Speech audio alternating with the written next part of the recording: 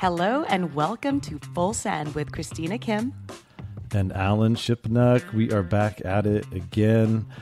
It is Monday of Ryder Cup week. I'm still in California, but I'm on my way to Wisconsin on Wednesday. I like to skip some of the preamble, which is tedious in the best of times, and Ryder Cup week, it's just out of control. But I'm super duper excited for this Ryder Cup. I was watching one of the Euro Tour hype videos. I don't know if you remember that one they made 3 years ago with Sam Torrance and Jose Maria Olazabal and some other old timers. And even though it's essentially to get Europe pumped up, it just like got my blood pumping. And I think this is going to be an awesome Ryder Cup. Christina's coming in hot from Portland. She's now in Arkansas. Tell me what's going on in your world, CK. Well, you're right. I did leave the beautiful region of the Pacific Northwest, and we left the greater Portland area. We were about half an hour, 40 minutes south of Portland in Oregon City. We were able to experience a Peter Jacobsen design golf course. I think it's one of his earlier designs. The course was established in 1992 over at the Oregon Golf Club. And yeah, I'm in the NWA, as they like to say around here, which I find highly ironic. Was that Northwest Arkansas? Northwest Arkansas, yes, sir, because they've got Rogers, Arkansas, home of Walmart, home of Tyson Chicken. Procter & Gamble has one of their world headquarters here. A huge transportation or cargo something or other, and God bless, what was it? They had the big four. It's like, here. Isn't it like a legendary shopping week because there's all these super high-end malls and the LPGA players, you guys are staying right there and everyone goes a little crazy. Am I remembering that correctly? Yeah, it is an absolute oasis here. You are, because I mean, when we talk in Northwest Arkansas, I mean, the NWA is N and W in the A. And like Missouri is not that far from here. Kansas right there, Oklahoma, like it's all right here. And you've got this, beautiful, beautiful farmland, like lots and lots of little rivers, and Beaver Lake is not far from here. And like this is one of the largest, it's like in the top 150 largest regions in the country, because you've got Fayetteville, which is home of the University of Arkansas. They got them Hogs, Razorbacks. You've got obviously Rogers, which is home of, like I said, Walmart. Fayetteville. You got Bentonville, and you've got what's it called? You kind of sound like Bill Clinton all of a sudden. I mean, I'm digging it. I do this every now and again when I come into a region. I just start picking up a little bit of the regional speak, the local tongue. Yeah. Well, so let's address the elephant in the room here. Your penalty in Portland, because when I read your tweet, it's like, oh, it's such a punch in the gut. Tell the listeners, maybe there's a few viewers, what happened? How did it feel? How big a hole did you want to crawl into? And how do you rally from something like that? Well, I clearly didn't. Shit. Well, so it was my 16th hole of the day, and I was, it's a difficult golf course, in all honesty. I'm not going to lie. I don't even know what the winning score was. I know, what was it, like 4 under or 6 under came runner up in my buddy Sue O. And so again, we're in this very, very beautiful part of the Pacific Northwest, and we're at the Oregon Golf Club, and I've had a number of people come up to me that are not, not associated with the LPGA by way of like whether they're officials or, like other players and caddies and stuff, because we all just kind of like gave each other that look. But like I spoke to, when I was actually at the airport, Todd and I were talking, and one of a random lady came up to us and said, yeah, I used to work there. I was a member there for a long time. Like, what'd you think? And I was just like, well, it was very, very pretty. And the greens, I mean, there were times when you felt like if you did like a quick little look, there were some really good holes. I'm not gonna lie, there's some really good holes. It's just when you're sitting there, and initially the first hole we were due to play it at 565 yards into the wind. Tee shot placed 10 yards up. second shot plays as much as 30 yards up, and then the third shot plays like 10 yards up. So it's like a 600-yard par five into the wind. So they moved us up like 25, 30 yards. But anyway, going back to hole 7, it's this like little downhill, dogleg right, water on the right-hand side, and on the left you've got, I mean, it's a pretty tight tee shot. And I was like, between my 3-wood and my 3 hybrid, and Todd was like, dude, we're good with the 3-wood. Like, we're good. And I was like, yeah, you're right. We good. And I drew my 3-wood over some trees, and I was like, it's all right on the left-hand side. We'll be okay. And, we had a couple of spotters. I just see a spotter just dart over like left of the fairway. And I'm just like, all right. I'm like, I think I was 2 over maybe at that point or something like that in the round. And I go up there and I'm like, okay, worst case, like I think that it's open enough where I can get something to the green. It's not going to be a long club. Worst case, chip out if you have to, and then get on, try and get up and down for par. If you make bogey, like, okay, you got a couple of chances coming in. And I walk up there, and one of the other playing partners, she hit driver, followed the same line as mine, if not a little farther left. And I was like, all right, like, we'll be okay. And we see a ball like in the trees, and I'm just like, well, that's the first ball that we came across, and I hit 3-wood, she hit driver. Okay. So I'm kind of walking over, and then I see like off in the distance, like another 50 yards up, I see this like tiny flutter of red, and I'm like, like, I guess that's the other golf ball. And so I was like, all right. And she was, I was taking my time because I was like, all right, like, it's all good. Like, I was in just good to clarify, the red is the spotter's flag. The little flag. Yes. Okay. The little just flag that the spotters put down. Yes. Excuse me. When we miss our tee shots, even, and it's funny, like sometimes your ball will be sitting on top of the rough 3 inches from the first cut, and they'll just put a flag down. And I'm like, thank you for trying doing to be your helpful. Job. Like, yeah, I'm like, I sit there, I'm like, that's so cute. And so, we're walking down. Wait, I just have to say, every altercation I've ever had on a golf course has been with like a volunteer marshal, where like a couple times jaw to jaw, like these people think they know how I should do my job better than I do, even though they work 1 week a year and this is what I do for a living. And so like the officious volunteer who just has to get in everyone's business, like I've gone to the mattress a few times with them, so I'm not surprised that they're overdoing the little red flags. Anyway, please continue. Yeah, because it's their 1 week a year. I know. Or you get a few people that come to a handful of tournaments and volunteer or whatever. But this is it's their time to shine. Care.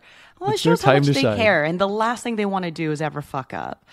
And so walking down, and the other player in our group is walking ahead of me because I got short, stumpy legs, and I'm taking my time, and I'm just like, all right, like, just collect yourself. It's going to be okay. Go up there, and she stops by the first ball, and I'm just like, is that your ball? And she's like, yeah, this is mine. And I was like, all right. And so I see that other little flutter of fabric, 50 fucking yards ahead, and I'm like, all right, well, we're really close to a like thicket of brambles. And I was, and sometimes, so if your ball is, it all varies based on, the person that's marking your ball. Like, they can put the flag like uncomfortably close to your golf ball, or if it's near the shit, they'll mark it like 10 yards away. And I'm like, oh my God, if this is 10 yards in the shit, like, oh God. All right, like, let's just see what it is. We go up there.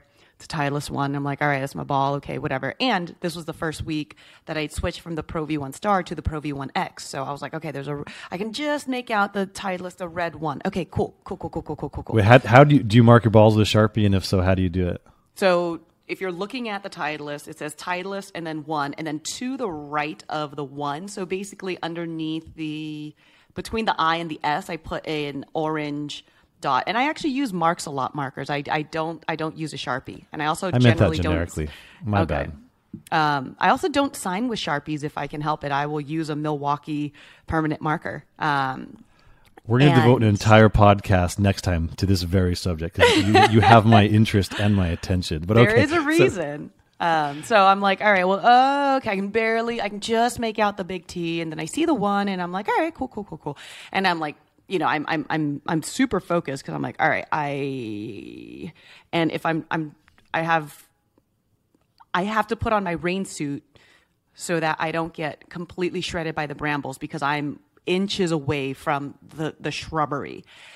And Todd and I are talking it over a little bit, and he's like, well, if you can't he's like, I was like, above all else, I have to sit there and look at what kind of backswing I have. And then from there, I'll be able to determine direction, this, that, whatever. And so the other girl went, and Todd was like, she tried punching it out, and he's like, it might have gone in the water over on the right-hand side. Like, it just went screaming down the hill. And I was like, okay, well, I don't have enough of a backswing to get this more than like 40 yards with run out anyway. So we'll be okay. So I go, I have this really awkward stance, and I hit this unbelievable chip where if I could have very easily shanked it and made great contact, a little 8-iron. It trundled up. It went up over the cart path and then just scuttled down barely into the fairway. And I was like, all right, cool. And everyone's like, all right, good shot.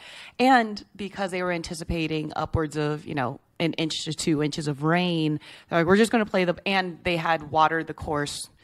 Oregon's in a drought, and I'd gone and played early and had mud on my ball, and they were like, a member had said, yeah, in order for the course to be playable, like, they have to keep the course drowned, basically, because of the amount of slope on the golf course. And so we played the ball up for the entirety of the tournament. So I go, I mark my ball, I pick it up, and I was like,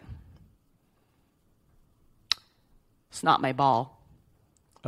It's a tideless one. And again, I saw just enough of it to be able to say, okay, that's mine. Like, there's no reason for there to be another golf ball, like, in the area, and again, I don't use a line. It's just one simple orange dot to the right of the one.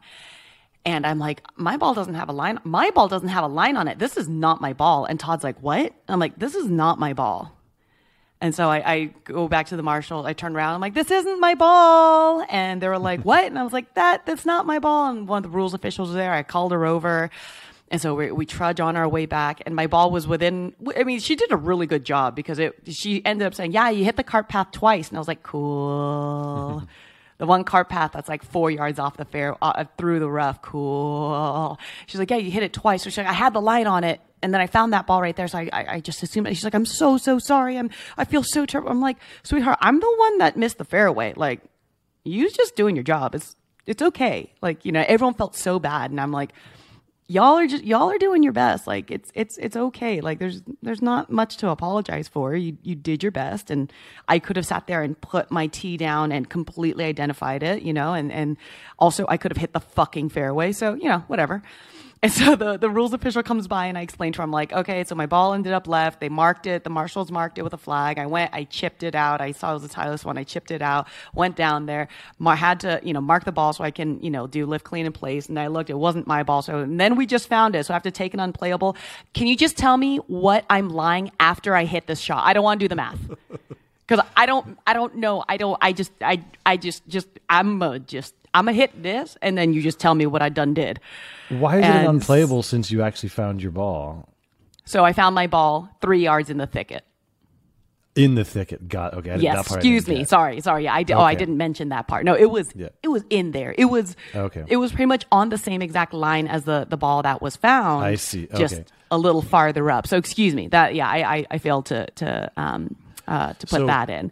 1 off the tee, 2 to punch out, 3 to go back to where you were.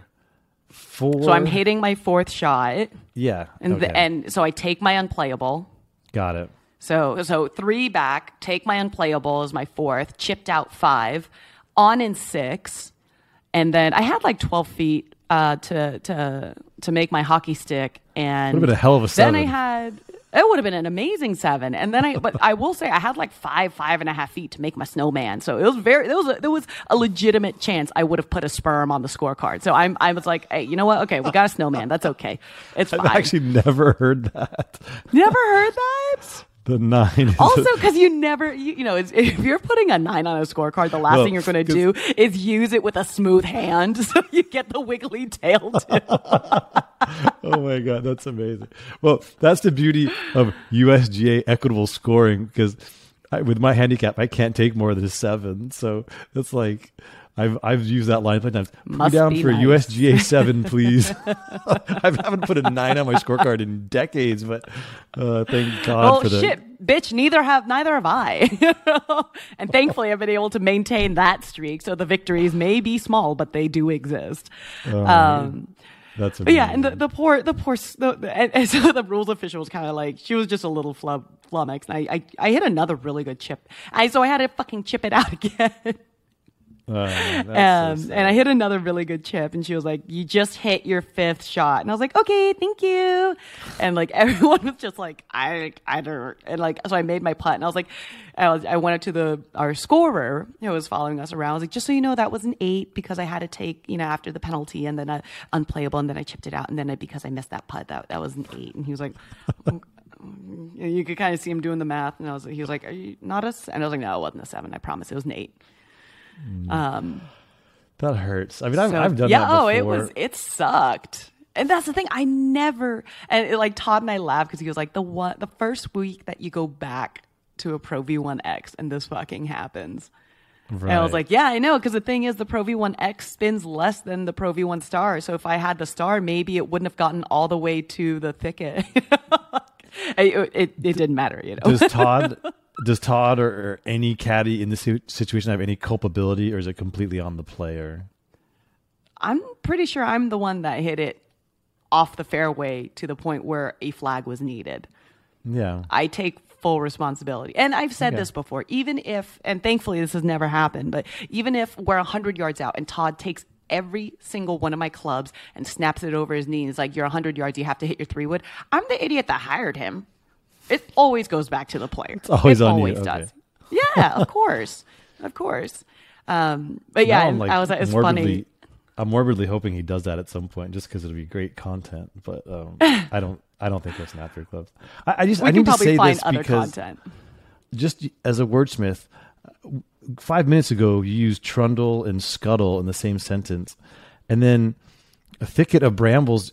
To me, you could just reverse that and you could say a bramble of thickets. I would think it's the same thing. I didn't know even what brambles were. So I'm pleased with your vocabulary tonight, Christina, and I want to acknowledge that. Well, thank you. I also use the word sperm. Yeah. Unfortunately, I did note that as well. It made me uncomfortable. But, Well, what else are you going to name it? That's the thing, No. I mean, it's so bad. It's perfect. It's so bad. It's good. Like, there's nothing else that could be now. That's all I'm ever going to think about. So that's a drag. It is a little bit of a drag. And then in the second round, and that's the thing. It was legitimately like one bad swing. And then in the next round, I hit the ball really, really well. And, every putt that I hit, and this was my first tournament back using a standard length putter. And I had the touch of a blacksmith. It was like, it didn't matter how far away from the hole I was. I'm like, this is going 41 feet. Like it was the definite head scratcher. And coming down the last few holes, I was like, you know what, I can go 5 under in the last 5 holes, and then like gave myself chances and like hit a couple of lips and like just, and then coming up 18, I went through the green in 2, which I know, right? Me, weird. And I was just like, well, you needed a 2 to make the cut. And then I just fucking hit this little fluffy fluffer out of, a sort of a stubby lie. And then I was like, all right, well, shit. I'm 43 feet. So I know this is going to be a tap in. So, here we are in late September. I mean, you're still waiting on a hot streak for this season. Do you still have the unshakable belief that it's coming and you're gonna finish this season in style, or where are you in your headspace? Well, one, you have to trust the process. I know that's like so cliche and it's so, Tiger used it to death, but I was talking with Todd and he's like, you're trending in the right direction. Like you look at, in all honesty, if I just made bogey on 7, I would have made the cut, and I still would have felt like I played like shit in that first round. So it's you got to just sort of take things for what they are. And I struck the ball so well, and then just couldn't putt to save my life on Friday. And, Todd and I have spent a lot of time, getting my lines right and, making sure I'm seeing things correctly. And, it's just one of those things where like it happens when it happens and you can't force it. Like you just have to sit there and focus on what you need to focus on. And as opposed to thinking, I had this talk with my dad and he was just like, he was like, what did your caddy do? I was like, he was caddying, not for caddying. And, he talks about focus and he's like, do you know how to focus? And I'm just like, yeah, you just kind of drown out all the things that you don't want to think about. And he's like, no, you focus by thinking about the one thing.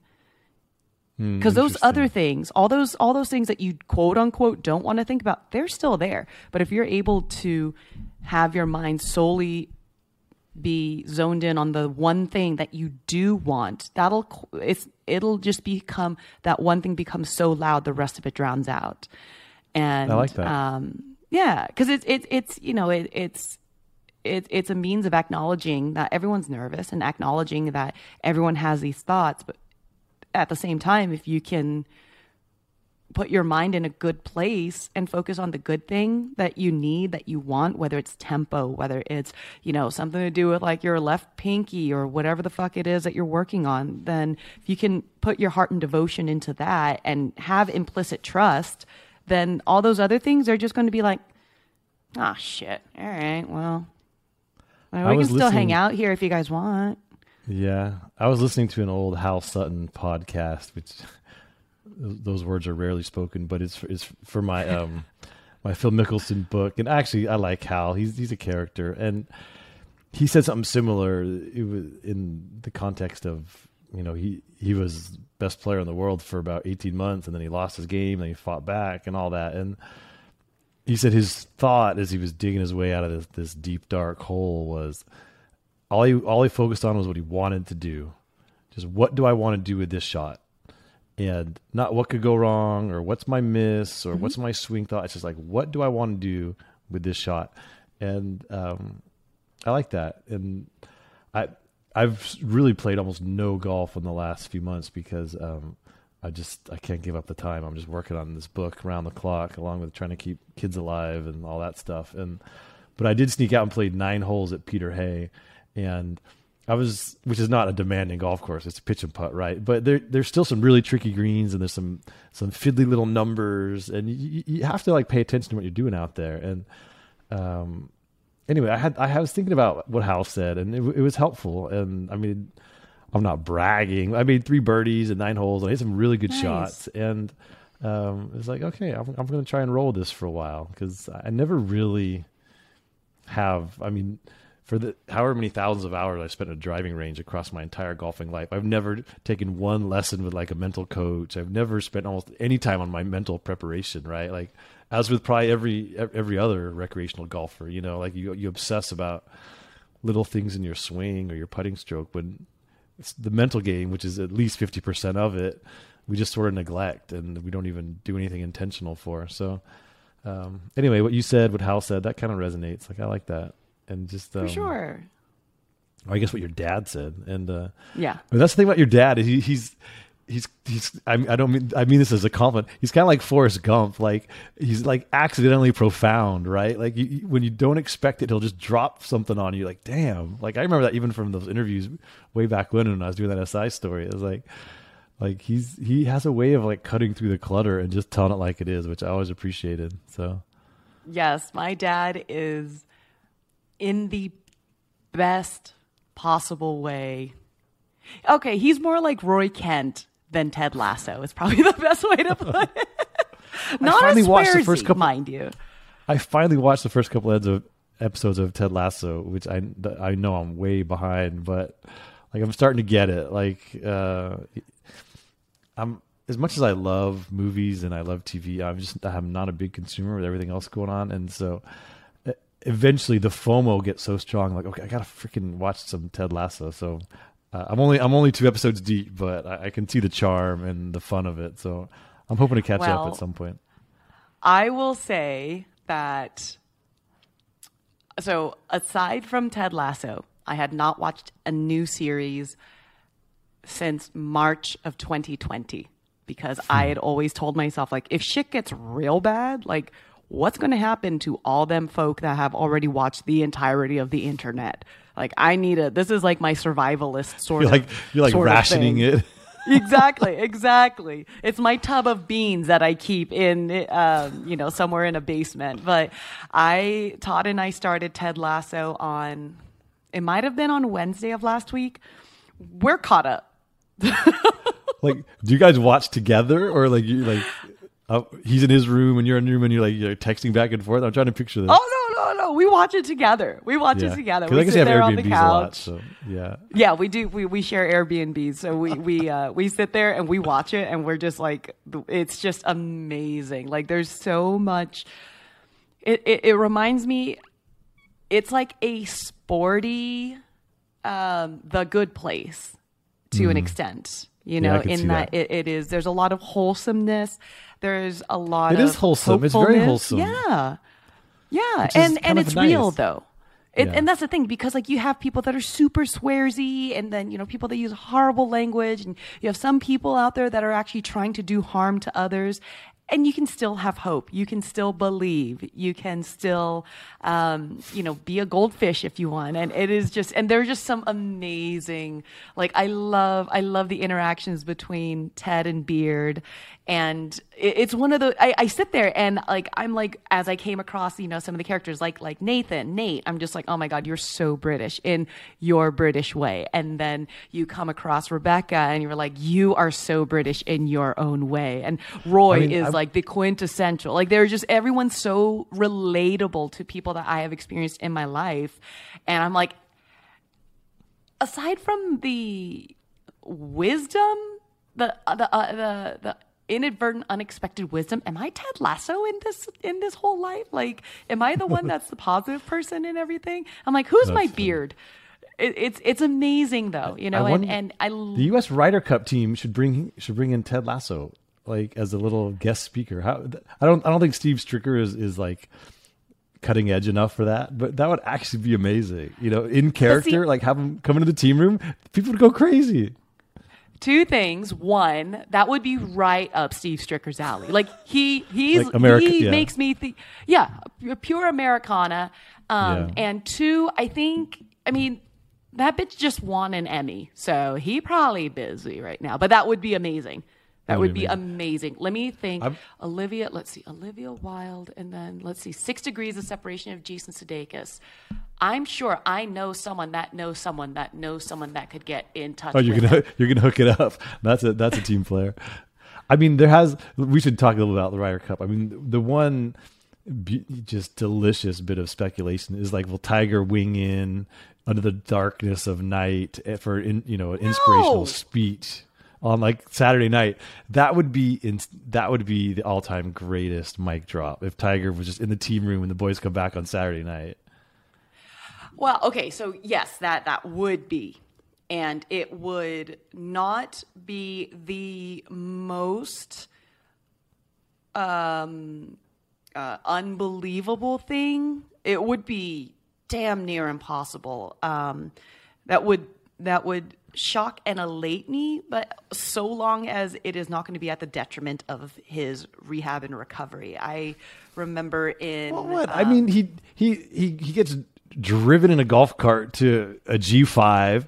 He gets up the stairs with his crutches. He sits there. They're waiting for him on the tarmac. They put him in the back of an SUV. He's gonna have to take a total of 100 steps. Like, I'm not saying like you should be out there on Sunday running around whistling straight. And then, like, let's say if there's turbulence and all it has to do, I don't know what those pins are doing. He's not like Mr. Glass. Like, the guy's been this is 6 months ago, whatever. I think he can handle little air. I would hope he could. I like to err on the side of caution. I do remember we had a retired Marine that came to be one of our helpers, and he had lost one of his legs in Iraq, if I'm not mistaken, and he just gave one of the most inspirational speeches ever. And he's just a guy, like he's not like he wasn't a motivational speaker or anything. He was just a young man that went and served our country, went to war, lost his leg, and had the most unbelievable outlook on life. And we were just like, we want to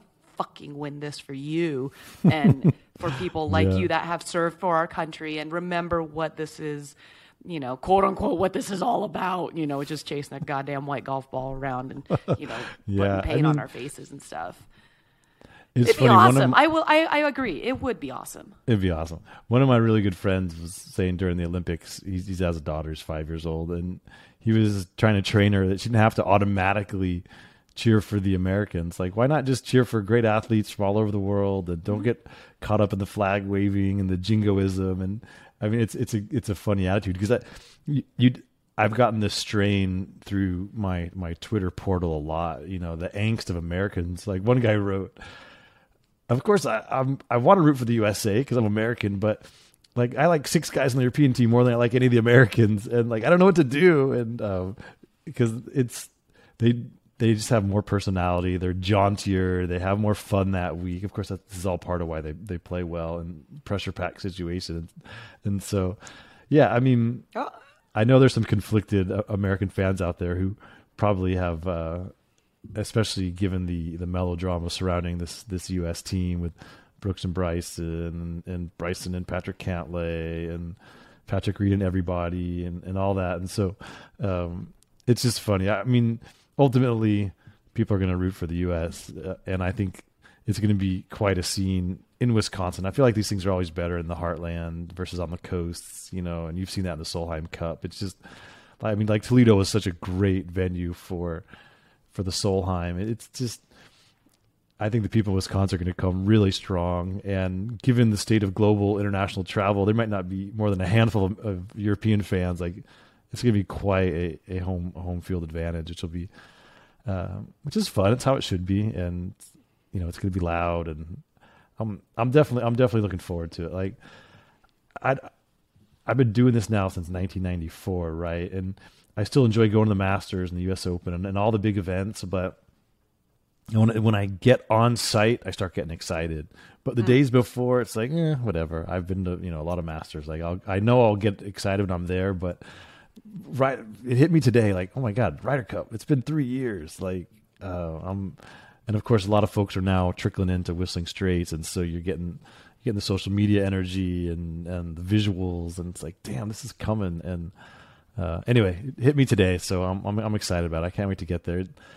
It's a challenging week in that there's no real access to the players. Everything is very scripted, and reporters don't have we can't get in the team room, of course, and they just sort of bring people when they can. In the past, it was always a great week for observational reporting because the players who were benched, plus all the wives, plus the assistant captains, they were just wandering down the fairway, and you could sort of bird dog them and I got so much good material that way. But with all the COVID protocols and this and that, it's going to be harder. So I always, how I rate my week, it's like, how good are my stories, and my output. That's what I care about more than anything. The accommodations, the food, way down on the list is like who wins. Like that's somewhat irrelevant to me. It's it's gonna be a challenging work week. I know that, but I'm trying not to get too bogged down in the details. Like you can only do what you can do, and COVID has definitely changed the way we can all do our jobs and as reporters. So you can't beat your head against the wall. Like you can only get what you can get, and without getting tossed off the ground, which I'm not trying to do. So.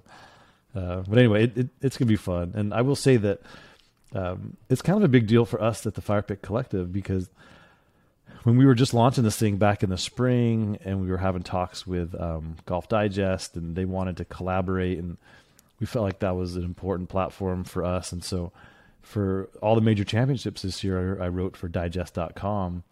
As we've continued to grow, and it's the recognition we got from the PGA of America. They were willing to credential me under the collective. So this week, awesome. I know it's cool. So I'm just all my work should just be on firepitcollective.com. And we decided, I'd already been trending this way anyway. The old template of just going and writing one story a day, and maybe you find something small you throw up there and doing a bunch of tweets. Like it's fun. I enjoy it.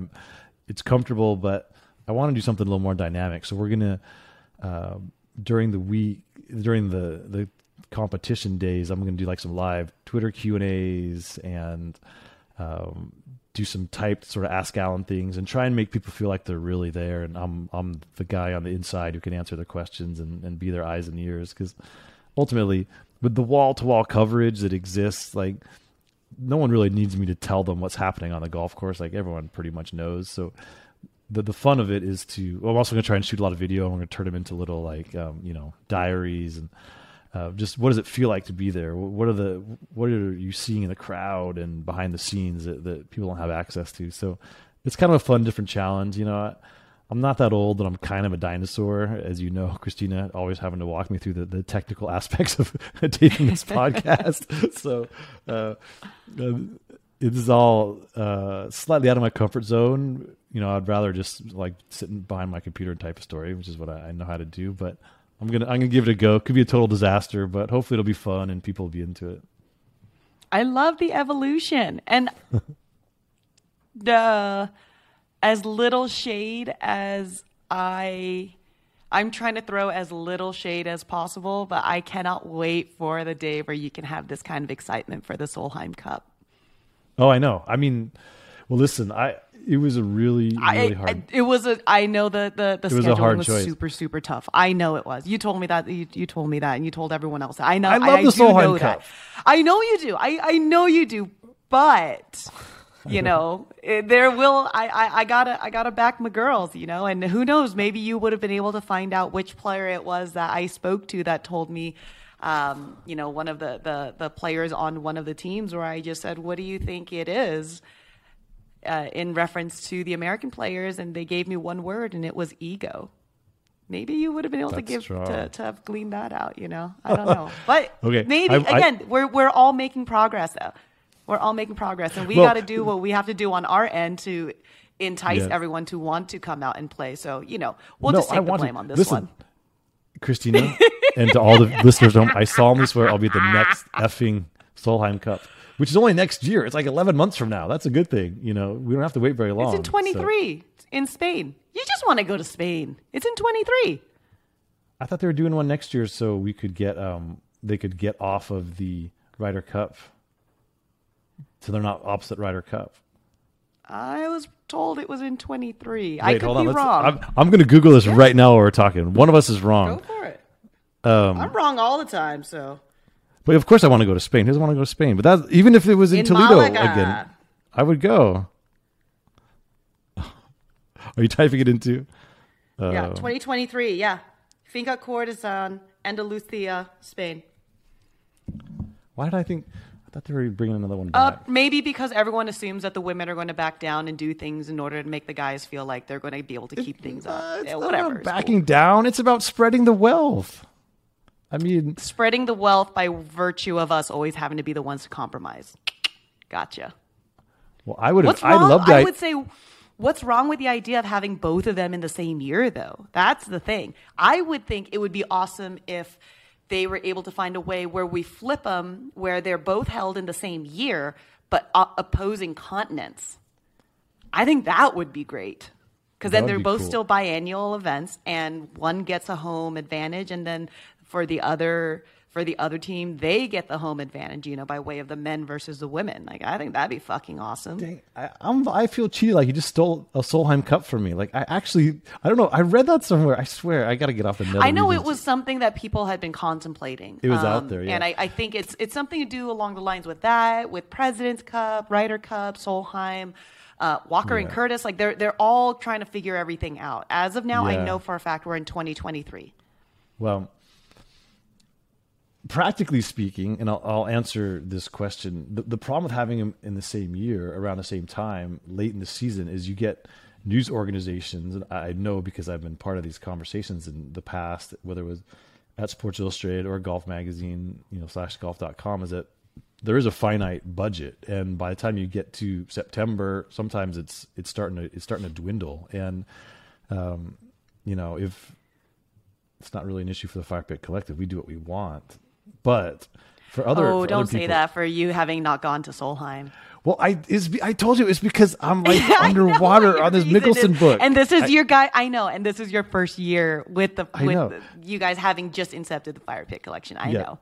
I know, but the point is like that is possibly a practical issue that could negatively affect one or both events. Like if people have to make hard choices on what to cover, but well, if they know that in the future going forward they're going to be in the same year, then just be like, all right, every even year, every odd year, whatever they end up deciding, okay, we're just going to make sure that our budgets are adjusted so that the following year we don't have to spend as much money.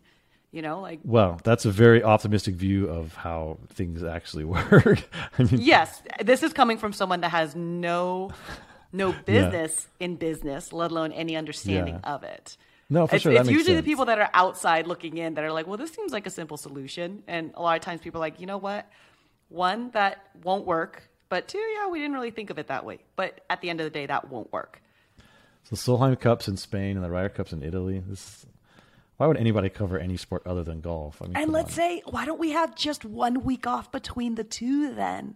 Because then that'll give you reason to have a 3-week vacation in Europe, go to Santorini or, I don't know, Dubrovnik or something like that. Yeah, I'm in. I mean, honestly, the 2014 U.S. Open at Pinehurst with the men and the women at the same venue, I thought was wonderful. Like, why not do the Ryder Cup and the Solheim Cup at the same time on the same venue? Because it's such low impact. You only have like 2 holes in use at any given moment. And you just stagger the tee times by a couple hours. You got the crowd there. Like, that would be nuts. And I think it would be an incredible platform for both. Like, in your mind, that takes away from the Solheim is? I don't know. Like, as you're saying. Not necessarily. It is conceivable, actually, because my first thought was, is there enough daylight? But you've only got, in essence, 8 matches at a time as opposed to 4 matches at a time. And you're not going to have people on, it's not like people are going to be turning on to the front 9 or anything like that. So it is definitely conceivable. It's doable. I'm the wrong person to be asking that shit. I don't know. It would just be, that would be epic. And I don't know. I have to think if that's even a good idea. I mean, I like them each having their own identity and their own stage, but at the same time, but this is if you want to make it more of a quote unquote battle of the continents or battle of the USA versus Europe, then why not be fully equipped with the men and the women? I mean, it's like look at the military. We have men and women fighting together. If you want to take that drastic, absurd route. I'm not saying make it a mixed team. I mean, keep it as it is. Oh no, for sure, but still have them at the same venue. I could be very mistaken. I just think that maybe some of the guys, some people looking at from the Ryder Cup view would be like, oh God, they're just going to hang on to our coattails, kind of a thing. And then they're going to be some people look at the crowds in Solheim that be Toledo. Like, Solheim Cup's doing fine by for itself. Sure. Oh, there's no doubt about it. No doubt. That was one of my favorite days ever in golf. Was Sunday at 2014 U.S. Open, as the LPGA players were streaming in and getting access to the facilities while Martin Keimer's out there like putting and he's chatting up. I can't remember which LPGA player it was, had like this weird little putting device, and this guy's about to go out and win the U.S. Open, and he's like messing around with this putting device on the green. And I remember there was a handful of the LPGA players went out and watched. They were inside the ropes, and that was just a cool scene. And of course, it's kind of somewhat similar at the Olympics. There's a little overlap in the schedule, and I saw that in Rio with I think there's a kinship, and you felt it at the Vic Open and other places. Like, it's just fun. You guys are playing the same game, but you're doing it slightly differently, and each side can learn from the other. And anyway, we don't have to go any deeper on the subject of a co-ed international event, but it's fun to think about. And I'll mention that. Oh, absolutely. Yeah. All right. Well, we're going to go really deep on the Ryder Cup next week. We talked about it last week. I think we could. I think we can table the rest of it because we don't have to speculate. We don't have to pontificate. It's actually here. It's going to happen, and we're going to have real results. And is Brooks going to play? Do you think? What's that? Is Brooks going to play? You think? I mean, it's still early in the week. He's there. Yes. I can't imagine that he would have gotten on the plane if he was like stiff and sore and things weren't working. Like, he says he's healthy. He's there. I think you have to assume that he's in there for the duration. Now, whether seems unlikely he'll go 36 in a day, which is fine. I mean, the U.S. team's got plenty of depth, but Brooks Brooks' number one contribution will be if he can just go in there and be like fun to be around and not this brooding, like too cool for school kind of vibe. And if, he always talks about, he wished he'd been a baseball player and he's an athlete and all this. So, okay, now all of a sudden you're in a team sport. So be a team leader and bring a great energy and inspire people and go out of your way to help them succeed. That's the essence of a team sport. So, I think this is an important week for Brooks. Like, I've detected there's a little curdling of sentiment around him. He's been acting kind of like a bully and a troll all year long to Bryson. And at the same time, his plays obviously dropped off the last couple of years, injury related. But, if you're going to talk a lot of trash and be this controversial figure, you got to back it up on the golf course. And he really hasn't. So I feel like this is an important week for, sort of the Brooks Koepka reclamation project. So I'll be watching him closely. It's also big for Bryson. I mean, this is the 1 week all year that the crowd is definitely going to be cheering for him, right? Like, he's had a very rocky season, and there's been so much, just kind of in the air around him, a lot of negativity. But this is the 1 week where every single person there in red, white, and blue is going to be cheering for him. And I think that's gonna be a big deal for Bryson. And, obviously those two guys are going to be a focus because of all the subplots, but also because they have a ton of game. I mean, they should both be, match play killers, but neither one delivered in Paris. So I don't know. There's so much intrigue. I mean, you can go down the list. There's a lot of guys who have a lot to prove, especially on the U.S. side. And that's what adds the tension and that, the suspense, can they come through? I mean, Europe, it's a transitional year.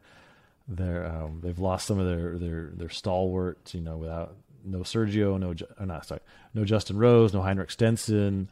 This could be like the last stand for that generation of Sergio and Westwood and Poulter. And so, They've won so much. They've accomplished so much. I feel like they're playing with house money. And but as always, the U.S. team has a lot to prove. So it's going to be tense. I mean, that's what's fun about it, right? I mean, there's just so much at stake. And anyway, I'm pumped.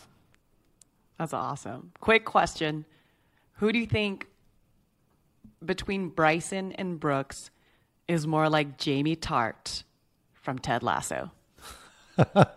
And then would that make Poulter more like a Roy Kent? I mean, I think you need to answer that because you are clearly way more fluid in the show than I am. But that's good. What is your answer?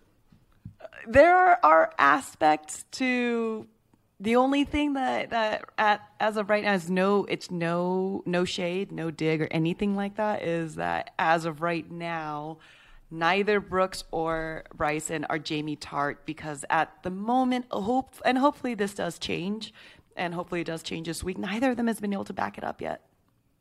Because Jamie Tart, fucking good. And okay.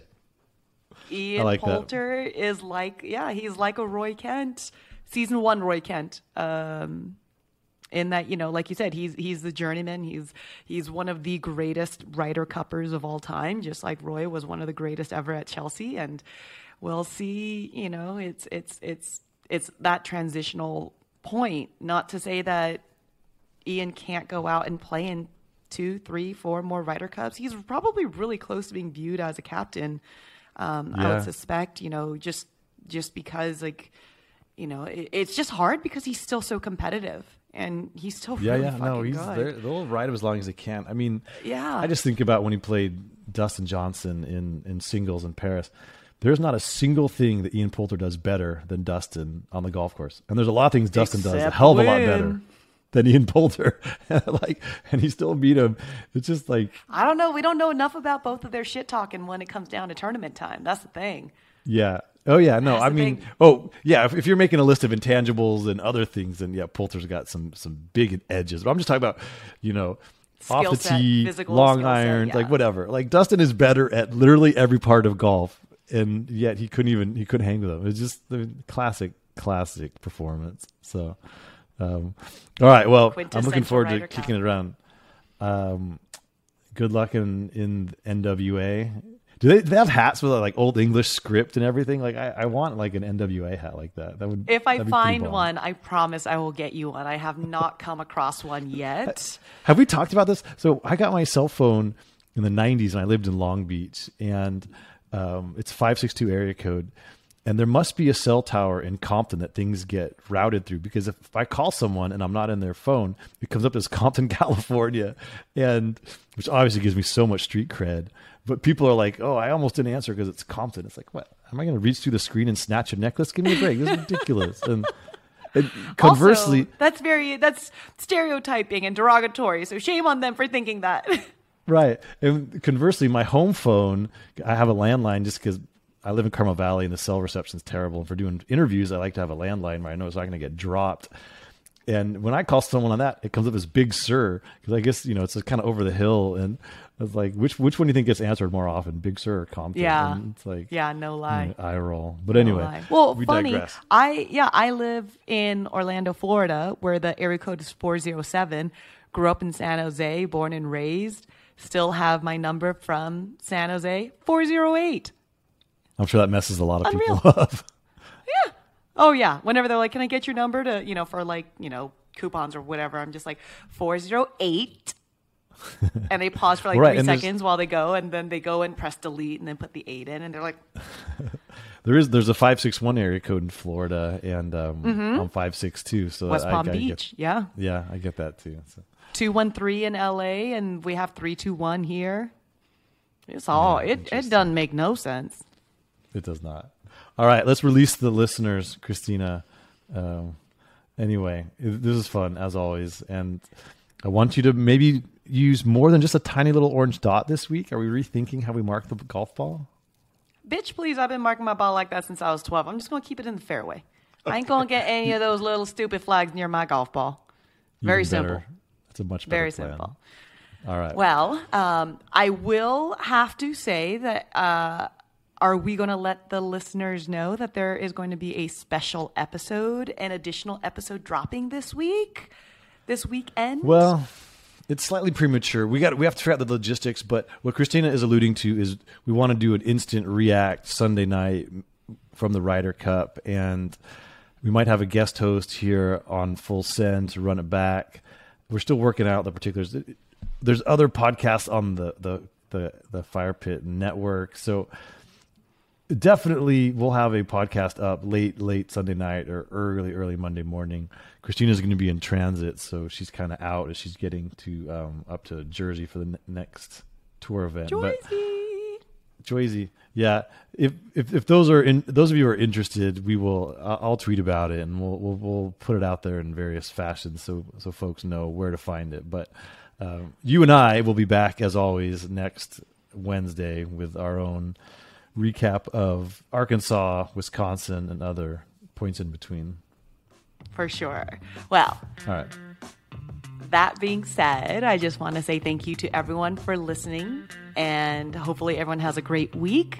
Go USA, go a handful of players on the European team because I just like them, and go golf above all else. So thank you very much for listening to yet another scintillating episode of Full Send with Christina Kim and Alan Shipnuck. Thanks, y'all. Bye.